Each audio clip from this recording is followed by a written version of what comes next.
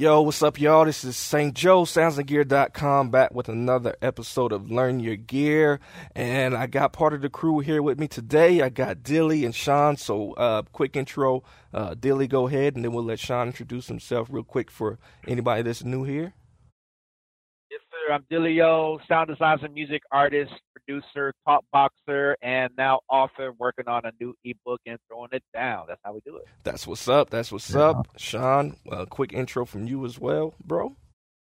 Yeah, what's up, everybody? Sean Devine, producer, mix engineer, sound designer. Happy to be with y'all once again this week.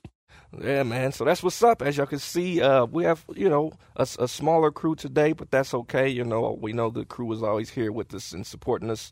But today's topic is specifically, and you understand why we have these guys on here specifically, is we want to talk about music creation and how it relates to licensing and music licensing. I know you guys are well versed in that. We also had Ella, but he wasn't able to join us today. But I'll probably do an interview with him or something just to get his perspective, because I know he does this as well.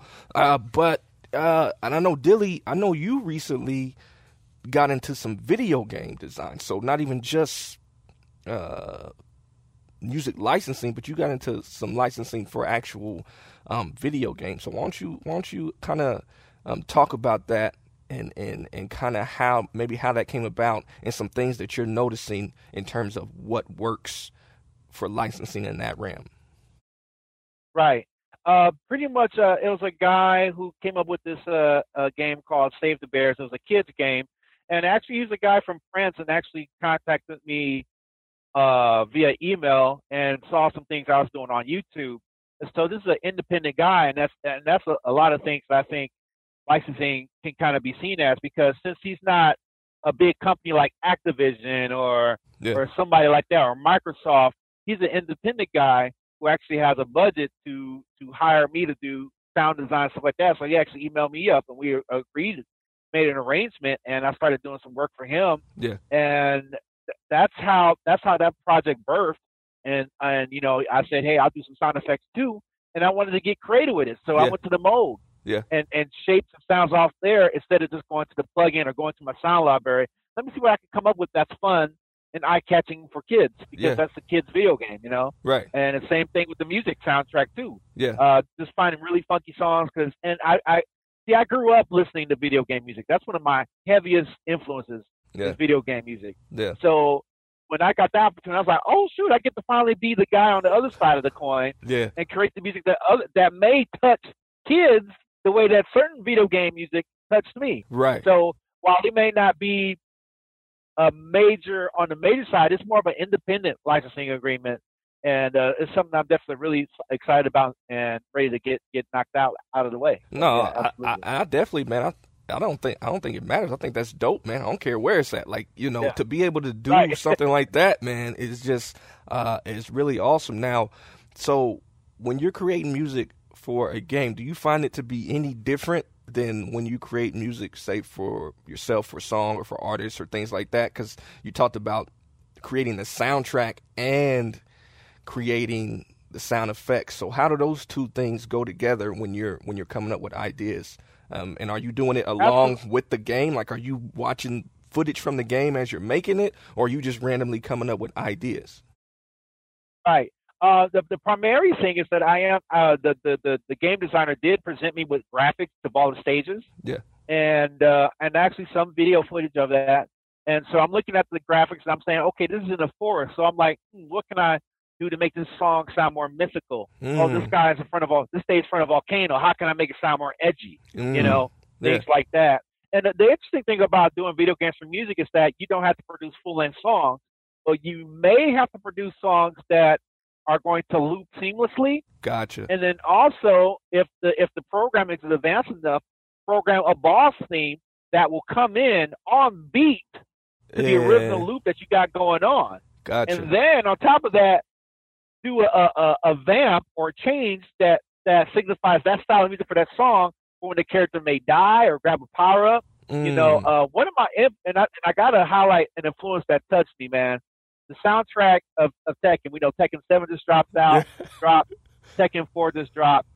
I know I'm kind of going on a tangent it's here. All good. It's all good. But here's the thing that touched me, man.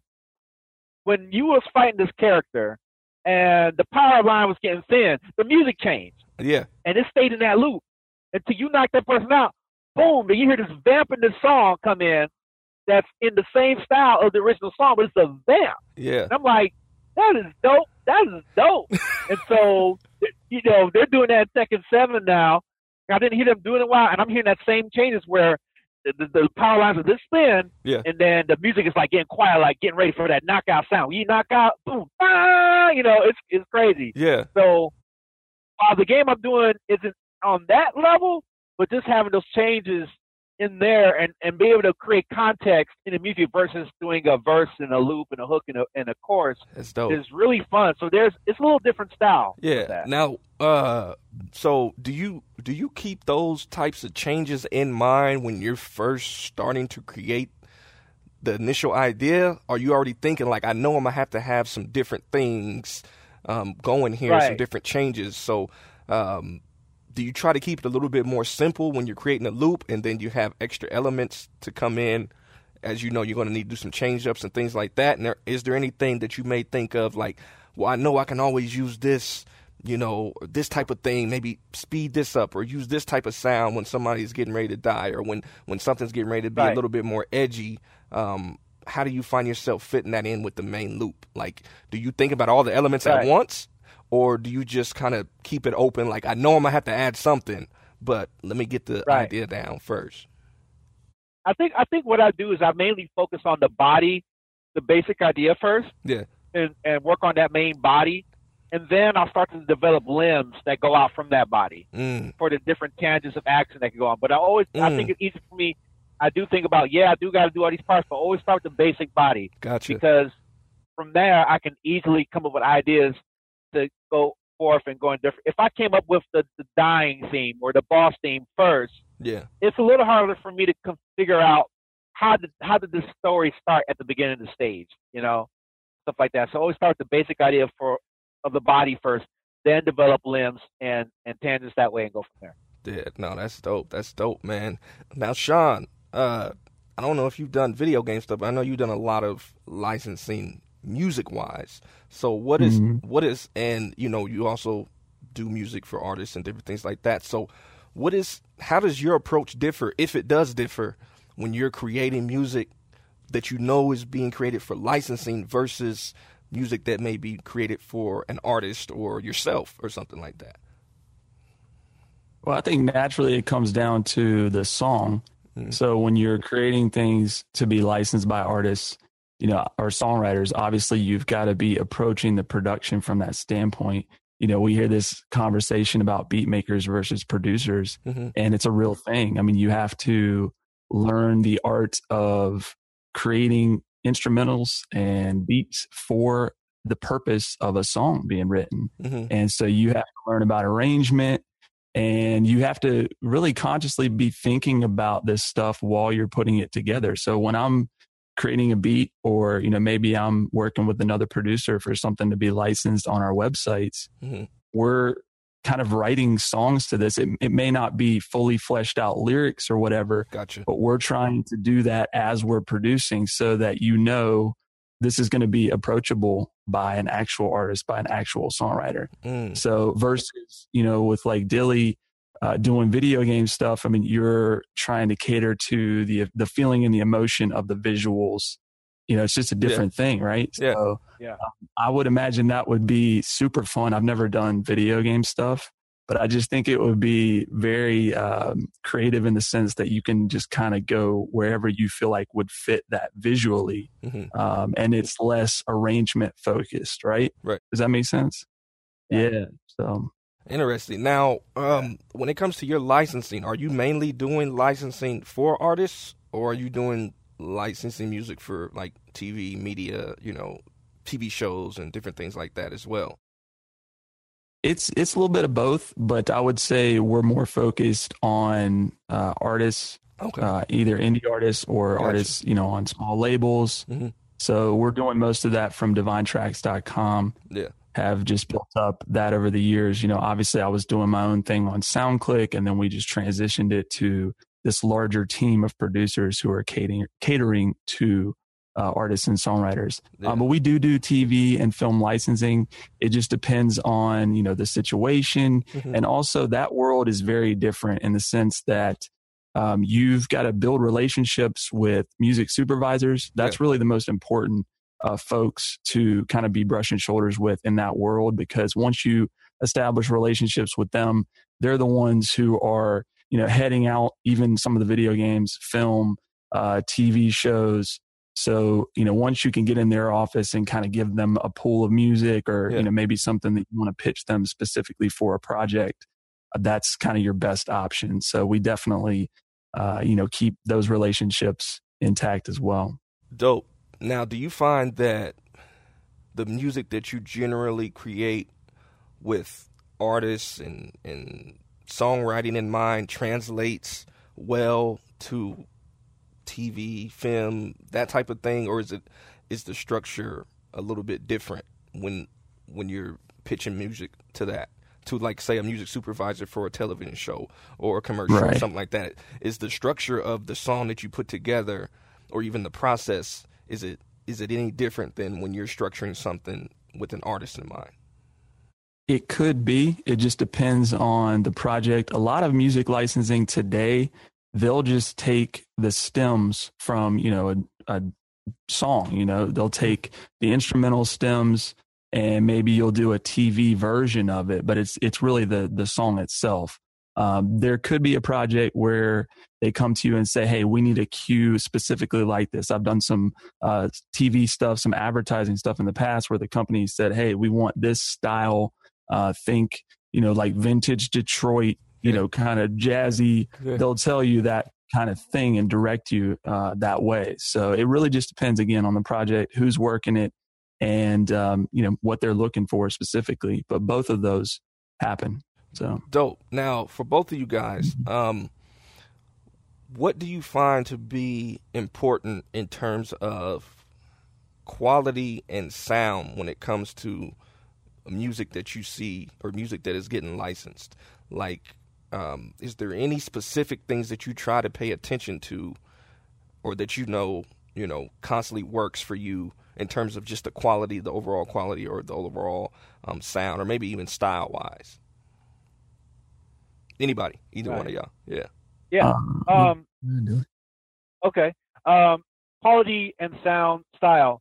A lot of the things that I know from understand from the film and television licensing world is that you got to really pay attention to the listing. What I mean by that is that the supervisor who's looking for the music, they may say, don't make this track any longer than 2 minutes.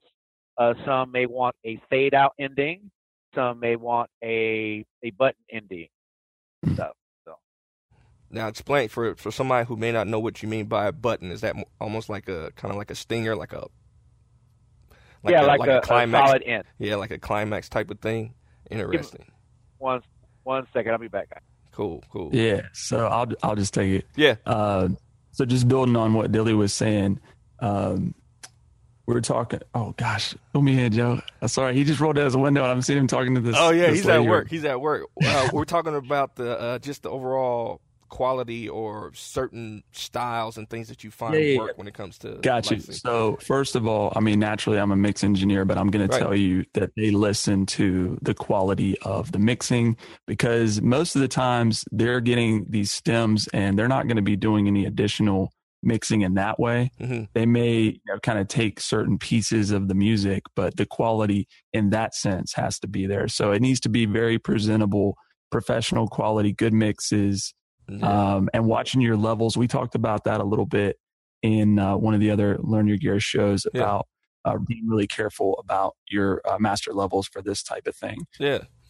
So the actual presentation, the actual mix is definitely, it's not just about the creativity or the sound. The actual mix is a really important aspect when you're talking about licensing, because as you say, they're not going to mix it. They're not going to they want it to be as presentable and ready to go as possible so they can just grab it and throw it in somewhere. Exactly.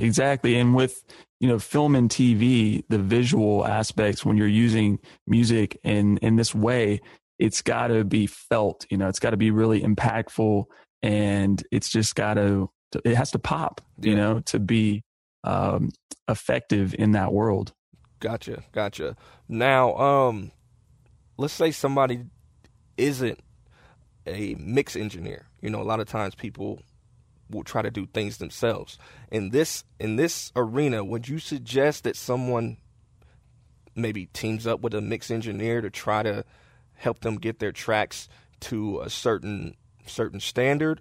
Or would you say, hey, just kind of listen to what you hear in the commercials and things like this? Or is there like a industry loudness standard that you try to achieve? And either one of you guys can answer this in terms of, like, is there a certain loudness level that they're going for in these types of jobs or whatever? Like, hey, if, like Dilly said, even with the time thing, like if you don't pay attention to the listing, they say they want 2 minutes, you give them 2 minutes and 50 seconds, they might just throw you out. Is it the same thing for, like, even levels? Like if they're going through all these tracks and they're all at a certain level, a standard level, and yours isn't, maybe it's higher or lower, is there like a level that people should be aiming for if they're trying to get stuff licensed? Is there some type of industry, you know, I guess broadcast loudness, you know what I'm saying? There's definitely standards in that way, but I think just in general, just kind of covering your question for those that are aspiring to be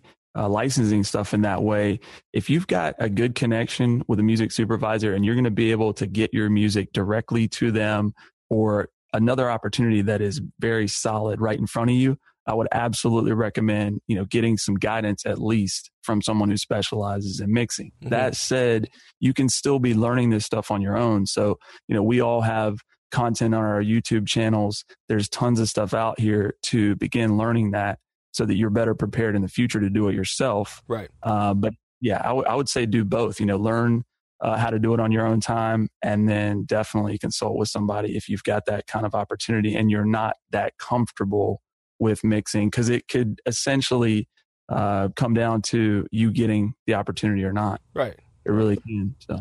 Yeah. I think I totally agree with that. Definitely understanding the differences, understanding the language of mixing, understand what a flat mix is. Mm-hmm. You know, definitely, you know, make sure you have a good reference point to listen to it. You know, sometimes it may be to your benefit to listen to it on not such a high quality TV speaker. Why? Because the televisions that people and that will hear this on, as far as in a television context, are not going to come from great speakers. Yeah. You know, so I think Sean Devine makes a great point about understanding both. If you don't have the experience and you're not comfortable with it, definitely get an engineer in your corner, but at the same time, study the craft. Yeah. Learn the language, and then learn to be confident in the mix not sounding too great. And the reason I say the mix not sounding too great is because I think someone new to mixing will want the bass or want certain things to stick out more than they should, whereas a flat, proper mix may not sound great to them from that perspective, Gotcha. but could be the right mix necessary for film and television. So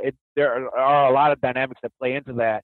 But I think Sean Devine nails it on the head, talking about a mixture of both, learning how to do it yourself and also work with an engineer. Yeah. And at the same time, learning the language that the engineer understands, because a lot of times, a lot of clients who come to engineers don't know what to ask for. And it's up to the engineer to try and shoot in the dark to hit the hammer on the head, because the client didn't take time to learn the language. Yeah, the engineer should be able to catch up, but I think the best synergy takes place when the client or the producer knows what to communicate to the engineer, and the engineer knows what to communicate to the producer. Interesting. Now, would you guys say, if someone is more interested in creating music for licensing purposes versus creating music for artists, would it be even a little bit more important for them to get a proper understanding of mixing? Because a lot of times if you're submitting tracks to artists, you know, it may get mixed later down the road, whereas I hear you guys saying if you're submitting for a licensing situation, a lot of times you may be the final frontier, so to speak. You may be the last. So just hearing you guys talk, I'm kind of seeing that, if you're kind of looking to go this way, you may want to pay even a little bit more attention to learning how to mix than someone who is just producing for artists, where it may end up in the hands of an engineer. I will say it's gotten a little bit kind of gray because especially in the world that I'm dealing with in terms of licensing to artists and songwriters, the music has to be competitive. Gotcha. And when they listen to your instrumental catalog or your songwriting, whatever, they're looking for it to sound in competition with radio, with whatever else is in their playlist. So I would say that it's still very important in that world, just in a different way. Like you said, you make a great point, Joe, that later on, you know, obviously with the multi-tracks, they can go into the studio and build things around their vocals, whatever. So it's not like this is it, you know, do what you can with it. But at the same time, from I guess more of a marketing aspect and kind of just inspiring the artist and the songwriter, you've got to be able to compete too. Gotcha. So that's my input. But dope. And let's talk about Divine Tracks a little bit. How did you transition from putting your own music out to saying, hey, I'm gonna start a music licensing, music production company? Like, what went into that thought process? I mean, honestly, I think it was just about being able to cater and inspire as many artists as possible. And even stuff that I'm inspired by, like I was hearing a lot of these producers who I was collaborating with anyway, and I'm listening to their stuff, and it's just like I'm inspired by it. So I feel like if I kind of transitioned the traffic and the audience that I was getting to my production to theirs, I mean, we're all winning. So everybody's, you know, learning about new production, and they're able to utilize the platform as well. And we're collaborating, and we've got this thing that can do, you know, our splits for royalties. And it's it's about simplifying that entire process, and then just, again, providing as much inspiring content for the artists out there and for the people who were already kind of following what we were doing. Right. Now, how do you manage all of the people that want to be part of what you're doing? Like, how are you able to kind of go through and keep your vision and know who you want to pick up and who you want to pass? You know, I mean, it's really as simple as, you know, does it gel with what we're already doing musically? Is it on that level? Do I have a relationship with the producer? Do the other producers, you know, have they recommended somebody? And, you know, does it feel right? You know, we're not just here to bring on a producer just because they might have the hottest tracks. We want somebody who's got the hottest tracks, but it's bringing something new to the table, something that maybe we're not catering to already on Divine Tracks. And speaking to licensing in general, for those who are really trying to get into it, I really would recommend having as diverse a catalog as possible. And that was one of the main motivations for starting Divine Tracks and having 8 producers versus just me, because I can only do so much. I'm inspired by a ton of different music. I'm sure you all are as well. But naturally, there's only, you know, so many different types of tracks and so many tracks in a week that I can put out here, keep people inspired. So that was a big consideration. Definitely. And another thing that both of you kind of talked about that seems to be really important in this area is just the whole aspect of networking and personal relationships and all these types of things. Dilly kind of mentioned, you know, being out there on YouTube and social media and things. That's kind of how his thing came around. What are some tips that you have for guys that are trying to network, or like Sean, you mentioned trying to get in touch with these, you know, music supervisors and things like that? Have you guys ever done any networking events? Do you just reach out to who you may think you want to work with? All these different types, because there's a lot of different ways. You know, some people will say just reach out to people on whatever social media thing there is. Some people say go to live local events. I know Dilly does a lot of live in-person things as well, and that definitely builds your network. You know what I'm saying? You never know down the line, oh yeah, I played with him here, you might want to check him out, type of thing. So just if you guys can kind of speak to that level of things in terms of building those relationships, and some tips for people that are trying to kind of build up those types of relationships. You know, what would you suggest to them? Well, I think a great place to start is just to get out there on the scene.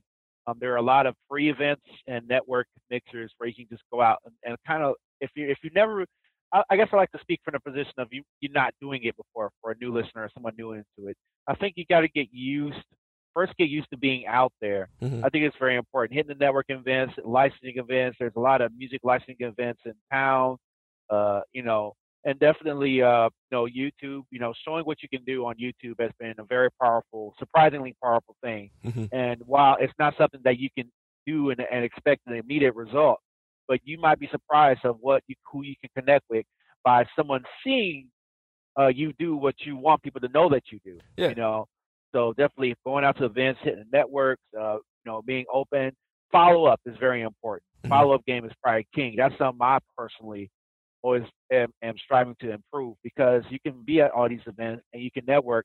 A lot of people say, yeah, we'll collab, we'll do this stuff. You never hear from them again. Yeah. And you have to take the bull by the horns and be the mover and shaker yourself, and follow with people that may not initially follow up with you. Yeah. And you never know what possibly can come out of it. So those some base tips from my side. What about you, Shala? Yeah. Well, first, Dilly makes a great point in the follow-up process. That is so crucial. And a lot of times I feel like our pride or our egos might get in the way, especially when you're starting out. You're like, oh, my stuff is crazy. Why is this person not getting back to me? A lot of times these are just busy people. These are people who are successful. So it's not that maybe they didn't like your stuff. It's just you need to get back in front of them, say, oh, yeah, I remember you. And then they're going to hit you back. But until you do that, your chances of staying on their radar with all the stuff that they're getting hit with is very, very slim. So great point there. Definitely follow up multiple times if needed. Don't bother people, but just, be cordial about it. Yeah. But just follow up and say, hey, man, did you get this? Or, whoever. But just in terms of networking in general, use every single resource you possibly can. And the things that you're not utilizing the most, try and really, hone in on those. When I lived in Los Angeles, that was one of the best resources about living out there was the networking. Yeah. So I tried to make the most out of that while I was there. And thank God, I still have connections that I made out there that, I'm working with them now. Yeah. So, if you live in a city that has a market like that, Los Angeles, Atlanta, New York, one of those bigger places, then utilize that, get out in the scene, like Dilly said. And if you live in, a suburb or whatever, use the internet, use what we're doing. Yeah. This stuff is so powerful. You can still connect with people, but I will say that it's much more difficult to just fire off emails without people getting some FaceTime. So even if you're on, say, hey, can we just jump on Skype for 5 minutes? I just want to kind of pick your brain on something. Yeah. Just get really, a little bit more personal connection. That's good. Texting or email. And, you got to have that these days to separate yourself, because everybody else is just, it's just text, so. That's good. That's good, man. That's real good.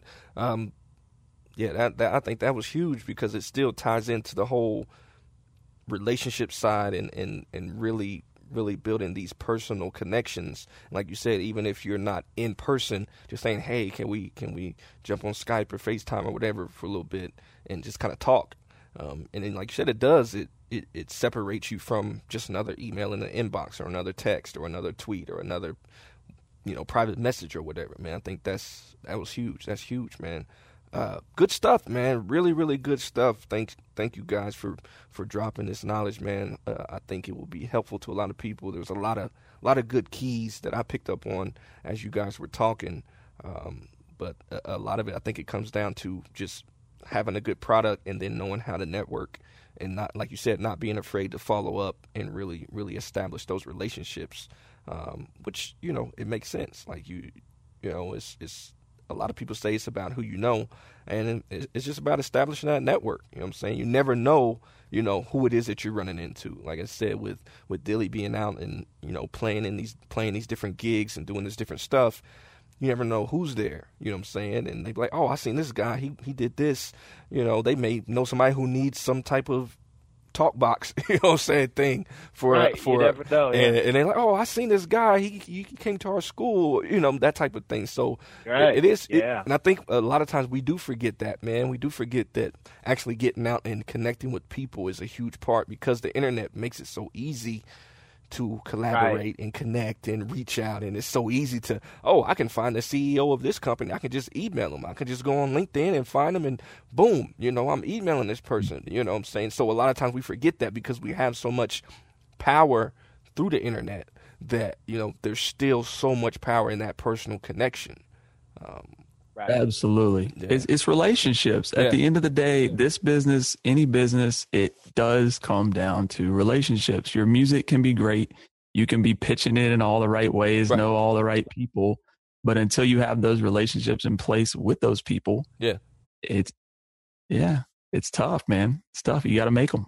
Dope, man. Well, yeah, man. I think we can wrap it up at this point, man. I think it was a good topic. I think you guys dropped a lot of info, man. I really appreciate you guys just sharing that wisdom and things that you've learned.